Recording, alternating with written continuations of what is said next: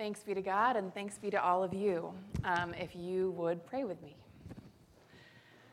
God, be with us in this moment and in all moments, guiding our hearts, our souls, our minds, our strength, our steps.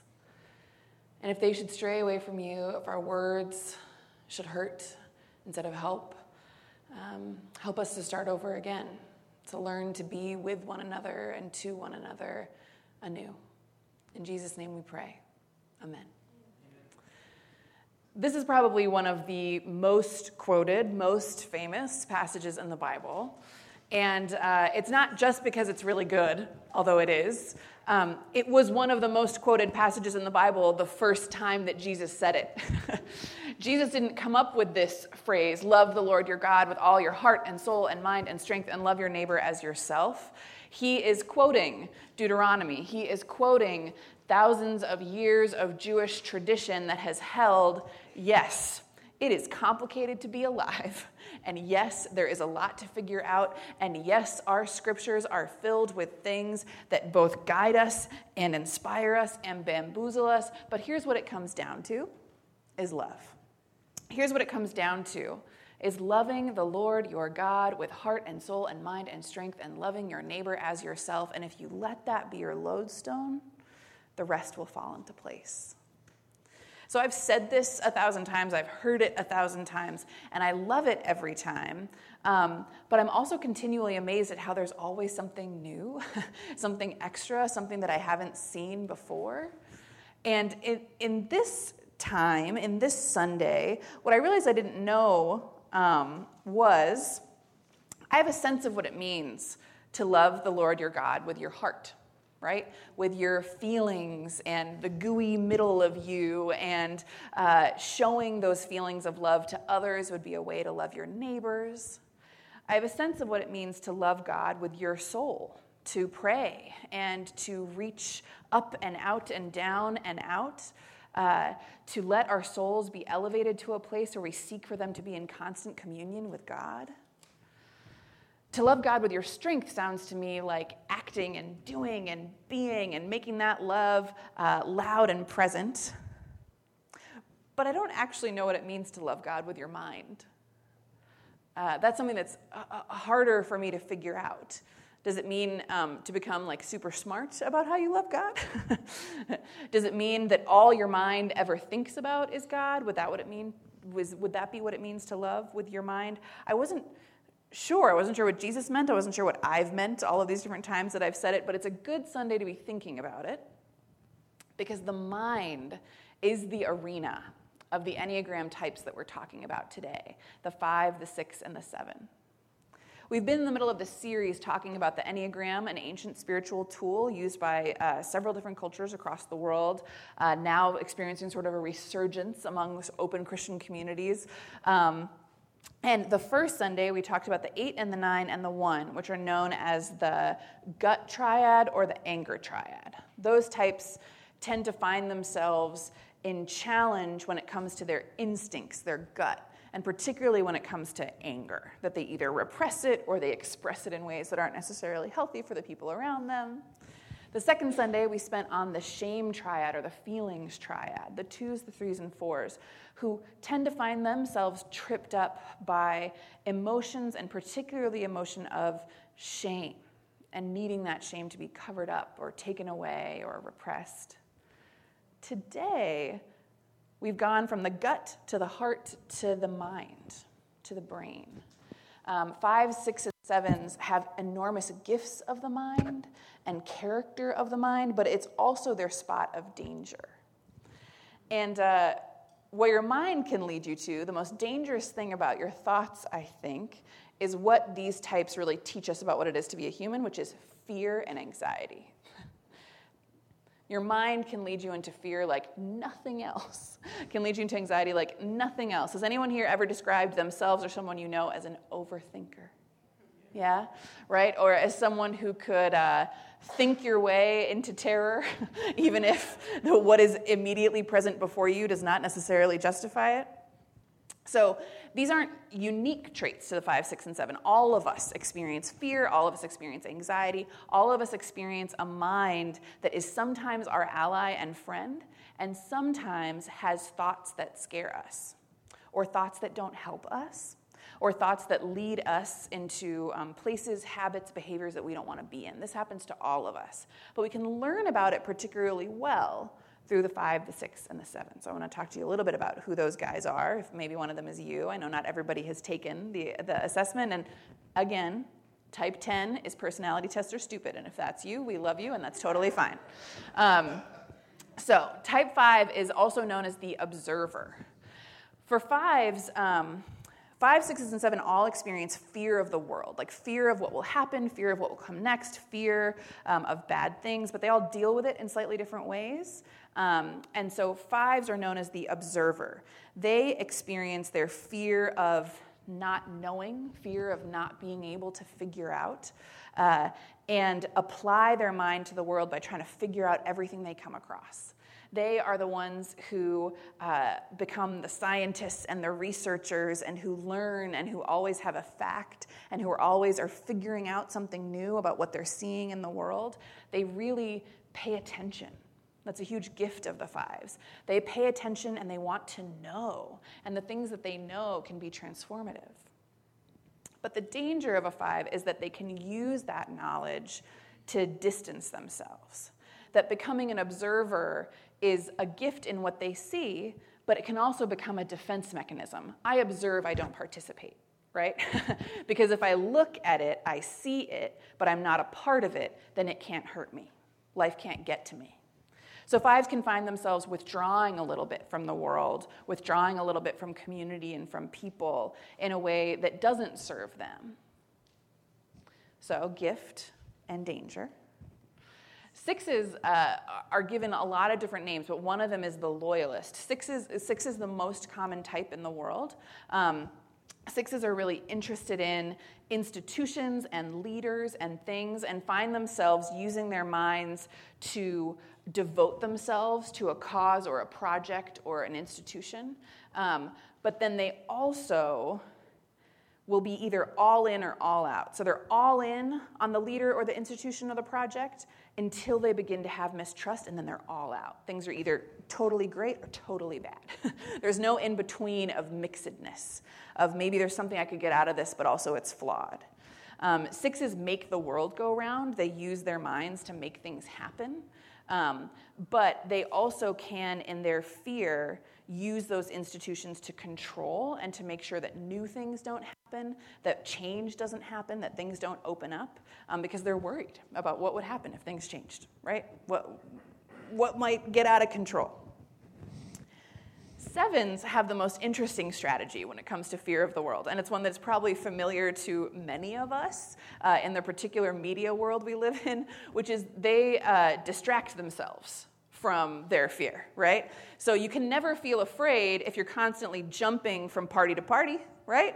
You can never feel afraid if you're constantly jumping from awesome hobby to awesome hobby, from painting to singing to spontaneous road trip, right? 7s are the life of the party. They're a lot of fun to be around, and they show us the gift of spontaneity. They add to the world a kind of loose energy that's a lot of fun to be around. They show us what it is to be enthusiastic. A lot of people will call the 7 the enthusiast, and we are gifted by that enthusiasm. But when they're scared for the 7s, that enthusiasm can become an excuse for never committing to anything. Because if you commit to something, again, it can scare you and it can turn bad, right? It can become an excuse for never becoming a part of anything, because if you did, that could be scary. It could go bad. So like all of the types, like all of the humans, there are gifts in this and there are dangers. And in some of that, we might find our own. But I also think there's something to think about in terms of how we use our minds in general that we see in all of these types and that we see in this scripture, where Jesus first shares the Shema, love the Lord your God with all your heart and soul and mind and strength, that can teach us what it means to love with our minds. Because our minds are a gift. God didn't give us brains not to use them or to ignore their conclusions, right? Our minds are a gift. Thinking things through is a gift. But what would it mean to use your mind for love instead of for fear? And as we get into that in this scripture, I want to say, we can get into a lot of historical traps about how we talk about some of the groups that are talked about in the scripture, the Pharisees, the Sadducees, the Zealots, all of these subgroups of Judaism that Jesus interacts with as his fellow co-religionists. Jesus is Jewish. There is a long tradition in Christianity of painting all those groups with a really broad and negative brush. So, you're being Pharisaic if you're being too legalistic or too mean. The Pharisees were like a diverse group of human beings, just like every religious sect that has ever existed. Some of them were great. Some of them had their problems. Jesus interacted with them so much because they were a part of his community, and he loved them, right? They aren't an other. They are a part of his community.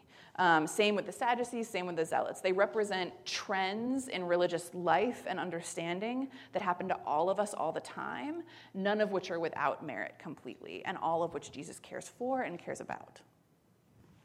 It's not bad to care about the law, and it's not bad to care about thinking about how we should live, which is what the Pharisees always cared about. The question is just, how do you do it? How do you apply your mind to the life of faith? And I think we see two examples in this text that can help us see what it means to apply our mind in a way that is life-giving to the world and to ourselves and in the name of Jesus Christ. There are two big questions in this scripture. The first one is the question that Jesus is asked, right? So let's bring up that scripture again. I don't want to accidentally quote one of the other Shema's. This is a problem. I always quote the wrong synoptic gospel. That is the Lord's Prayer. Also great, but not the script. Okay, here we go. So, teacher, what is the greatest commandment in the law? And it says that they're testing him, right? Which is not bad. Because we know the end of the story and know who Jesus is, we get mad about this testing thing. But if someone came up to you and kept indicating that they might be the Messiah, you would also want to test that proposition. That's like a extremely reasonable and like good thing to do. If someone ever comes up to you and implies that they're the Messiah, ask them some follow-up questions. Good job, Pharisees. So they say, teacher, what is the greatest commandment in the law? Which is a good question, but the way that they're asking it, they only want one kind of answer. Or they basically want him to not be able to answer, right? They are a little bit scared of him, a little bit scared of what he might mean. They're suspicious. They think that he might not have the best interests of the community at heart. He might not do good stuff. And so they ask him a question with the intention of entrapment. There's no way to answer this question, and so you will prove yourself to be wrong. Whatever way you answer it will be gross or terrible. And that's one way we can use our minds, right, is to close the possibilities. We can use our minds to say, there's only one right answer, there's only one narrow way, there's only one thing I want from the world, and I'm going to use my mind to justify it, or to prop it up, or to make me feel control in a world that actually is chaotic, to make me feel like I have control in a world where I actually never do, right? We use our minds to close the possibilities. Only this thing can happen. Only this thing is okay. Only this thing is correct. And that doesn't work out. And also Jesus answers it with love, right? I see where you're going, and there actually is an answer, which is that greater than anything else is love of God and love of one another. And then Jesus asks a question, using his mind to explore how we might use our minds in our faith. And he asks a different kind of question that also sort of has no answer, but it's a much more intriguing kind of no answer. So let's go to that question. What do you think about Christ? Whose son is he? David's son, they replied, right? We've read this. We know this story. The Messiah, when he comes, will be the son of David. It says so in the book. We know the answer. We're going to do great on our SATs. Then how is it that David, inspired by the Holy Spirit, called him Lord when he said, the Lord said to my Lord, sit at my right side until I turn your enemies into your footstool? If David calls him Lord, how can he be David's son? So he's quoting from the same story they're quoting from. Yes, it says that the Messiah will be the son of David, but it also says that David calls him Lord. And we don't call our kids Lord, right? We're not like, hello, Mr. Child o' Mine. Like, how you doing? Hello, King Child of Mine, And so he's saying there's a contradiction here. This is, if anybody ever tells you that you're not allowed to read the Bible the way you read the Bible, Jesus is like, look at this contradiction in the scriptures. Isn't it interesting? So follow Jesus' path. Contradictions in the scripture are great. And he says, here's a thing that doesn't make sense to me. Here's a thing that doesn't make sense to anyone. And he opens it up. And what the scripture says is that nobody can figure out how to talk, and so they just stop talking. And maybe I'm wrong, but I don't think that's what Jesus wanted. I think Jesus asked this question because he wanted the talking to go on forever. He's pointing out to them, you ask me questions about the scripture like you think there's only one right answer. Let me ask you a question about the scriptures that shows you we could talk about this forever, that shows you we could wonder about this forever, that shows you there are layers upon layers and mysteries upon mysteries in something as big as God and as big as the Bible. Look, the Messiah is David's son and David's Lord. How weird, how awesome, how great. Because Jesus isn't saying that to make the point that there is no Messiah, right? Jesus thinks that there is one. He's using it to open up, maybe things are deeper than we ever thought. Maybe things are more complicated than we ever thought. Maybe there's not just one right answer when we ask a question about the scriptures. For him, he uses his mind to love the Bible and to love the world, not by closing it in, by making only one answer, by making things more rigid or more hard or more like a brick. He uses his mind to open things up and make the world feel like an ocean of possibilities. He uses his mind to open things up and wonder about the fullness of who God might and could be. I think that's what it means to love God with our minds, is to use our minds to loosen ties rather than bind them up, to see more of what God could be rather than to see less. And God is inviting us to wonder. As I was reading about the 5s, the 6s, and the 7s, because those 3 types are often plagued with anxiety, and also in modern society, almost all humans are plagued with anxiety, one of the things I kept reading was anxiety. One of the things that it does, and this is how I experience it too, I don't know if this is how you experience it, is that in almost every situation, anxiety is very good at making your mind think about what the worst possible outcome of a situation is, right? What if I do this seemingly innocuous or slightly risky thing, and then it becomes the worst thing in the world, and everything falls apart, and it's all terrible? Your mind is very good at using itself to come up with these catastrophic possibilities.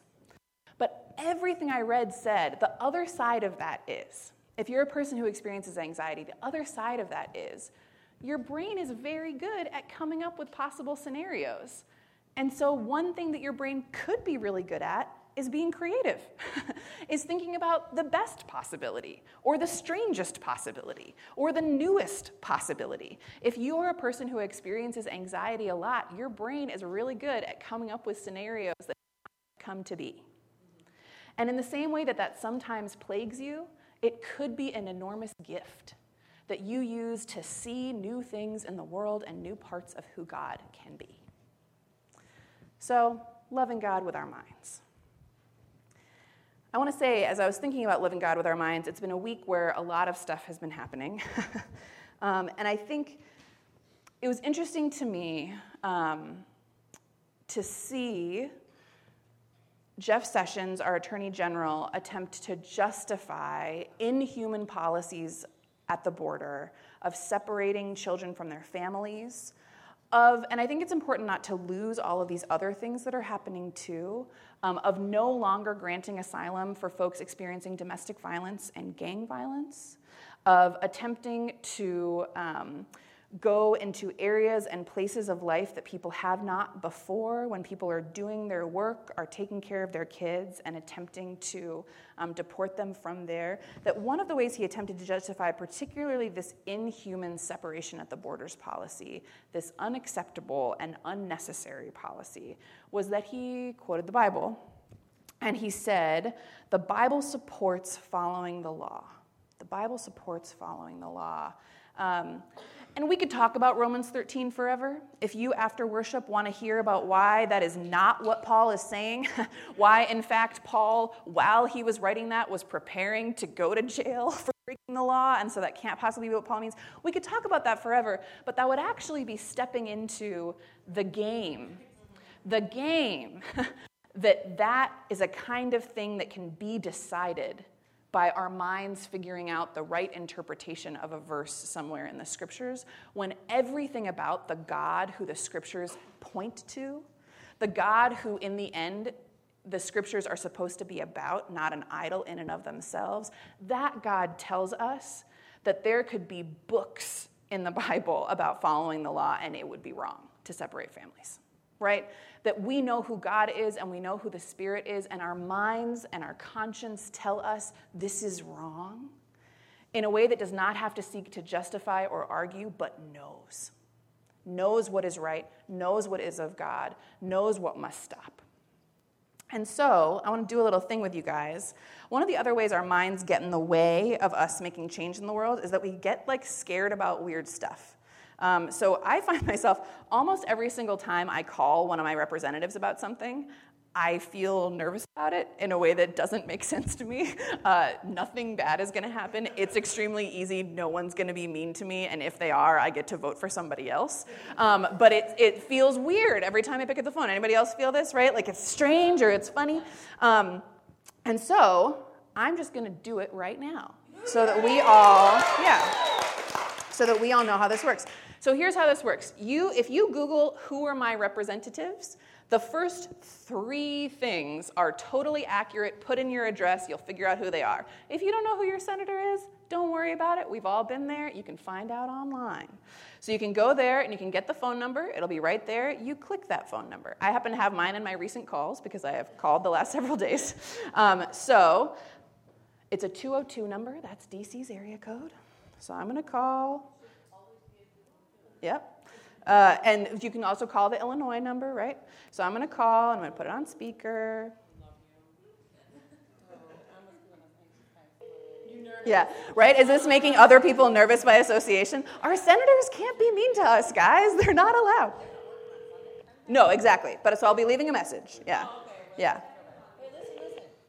Thank you for calling the office of Senator Tammy Duckworth. Unfortunately, we are not available to take your call right now. If you would like to leave a message for the senator with an opinion on a legislative matter, please do so via the contact section on our website at duckworth.senate.gov. But I'm going to ignore that and leave a message because they care more. A scheduling request, a tour or flag request, or any other matter, please leave a message along with your contact information. Thank you and have a great day. Hi, I'm Hannah. I'm a constituent of Senator Duckworth. I've been really distressed seeing recent border policies escalate in human practices of separation of families at the border. I really hope that Senator Duckworth is already supporting the Keep Families Together Act, and I would love for her to come up with other creative ways that we can be honoring what we should do, which is respecting all immigrants, refugees, and asylees, and treating them in the best ways possible. And so I hope to see her advocating for that as strongly as she can. Thanks for your time. Bye. See?